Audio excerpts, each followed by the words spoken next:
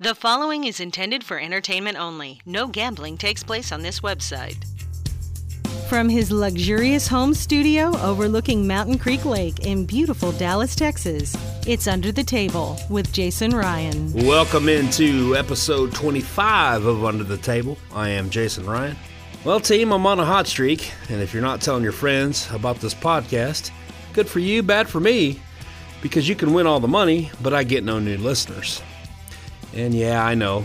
Jason, you have thousands locally and millions globally. That's all true, but I'm out for global domination in the sports betting world, and I intend on realizing that goal. When I'm in as many houses as that game that's played in February, I will not be satisfied. Anyway, let's get to your two stories. Two stories from the sports world. Second day in a row, I have a English Premier League story, but they're all a hot topic right now. Following yesterday's show, I was going to settle in and watch the Manchester United-Liverpool play on Man U's pitch, but then I turned it on and there was chaos. Greater Manchester Police said over 1,000 protesters had gathered at Old Trafford, while around another 200 people had congregated outside the Lowry Hotel, Salford, where the United players were staying ahead of the match. 2 officers had been injured, and 1 officer was being attacked with a bottle and sustaining a significant slash wound to his face, requiring emergency hospital treatment. Many Manchester United supporters are unhappy over the club's failed attempt to join the European Super League last month. The Glazer family, which also owns the NFL's Tampa Bay Buccaneers, runs the club. The Premier League said the decision to postpone the game was to ensure, quote, the security and safety of everyone at Old Trafford. We understand and respect the strength of feeling, but condemn all acts of violence, criminal damage, trespass, especially given associated COVID-19 breaches. Fans have many channels by which their views can be known, but the actions of a minority seen today have no justification. We sympathize with the police and stewards who had to deal with a dangerous situation that could have no place in football. The rearrangement of the fixture will be communicated in due course. This is in response to last week's announcement of a Super League that never really got off the ground. And personally, as a soccer fan, yesterday's display was disgraceful, and I'm embarrassed for not only the EPL Soccer League, but the Man United club as a whole, because this is not what soccer's about. There were peaceful protests, but somehow these 1%ers got in and desecrated Old Trafford. Inexcusable. You cannot call yourself a true fan if this is how you act. Fight me. In other news, LeBron James re-injures his ankle in Sunday night's game against the Denver Nuggets. That's all I have to say about that. How about some history? This day in sports history. I'm leaving. In 1910, the Intercollegiate Athletic Association of the United States is renamed the National Collegiate Athletic Association, or the NCAA. In 1936, New York Yankee Joe DiMaggio makes his major league debut. He gets 3 hits.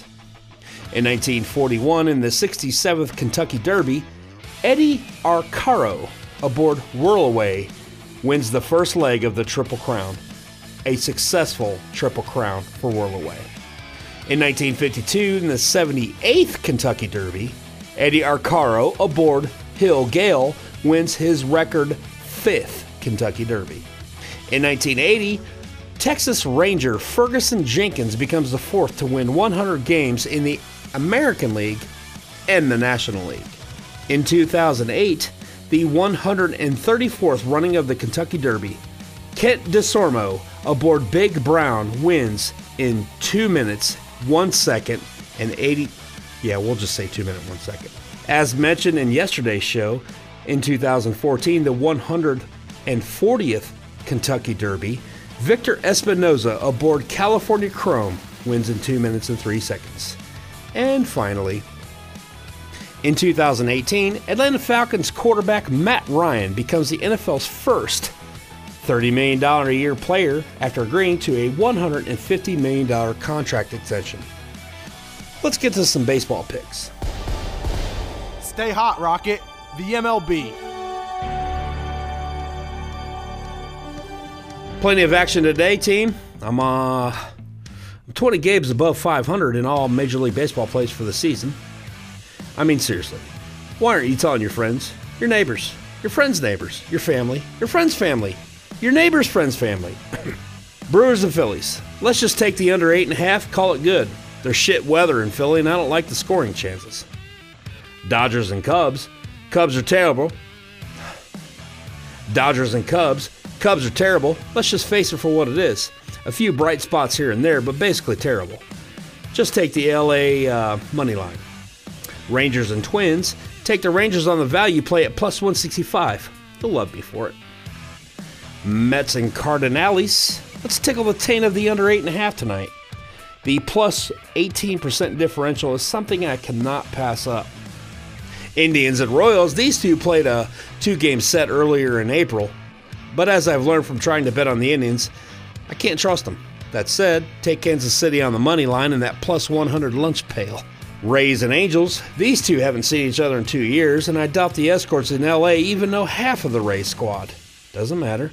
Take the Rays on the money line, even away in Anaheim. You heard me. Blue Jays and A's. Let's just stick to the under 8.5 here and go call Grammy and see if she'll make that good peach cobbler you like so much. Pirates and Padres. Gonna get crazy here and take San Diego on the minus 1.5 they're giving the Padres. Finally in baseball, Orioles and Mariners. The easy pick here is the under 8 because these two couldn't cover the over with a wet blanket. But the money is going to the over, and I tend to go away from the money. This time, not so much. Over 8.5. Let's get into some pucks. The National Hockey League. There's like 14 games tonight. Only a few of them matter and or have playoff implications. Honestly, pretty boring night. Capitals and Rangers. Rangers in the plus 1.5 puck line is a damn good value bet. Let's get crazy and take them on the money line too. In the Who Cares Cup, Predators and Blue Jackets, and a lot of money is being thrown at Nashville on the money line, and that's where I'll go too, because it just makes sense. Bruins and Devils. Let's take the Devils in the plus 1.5 they are getting from Boston. Jets and Senators. Senators in that plus 135 money line all damn day. Stars and Panthers. Yikes. Dallas lost a true into the playoffs by losing to Nashville this weekend, but can recover with a 2-point win and a Nashville loss.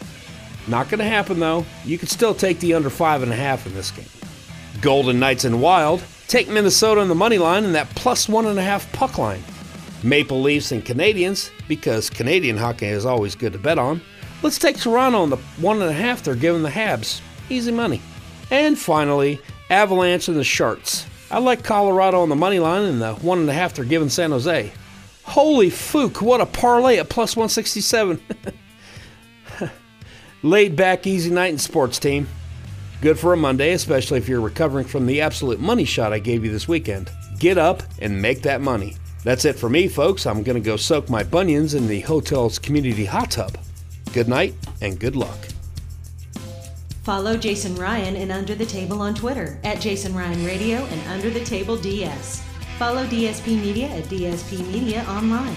The proceeding was intended for entertainment only. No gambling takes place on this website. Gambling problem? Call 1-800-522-4700.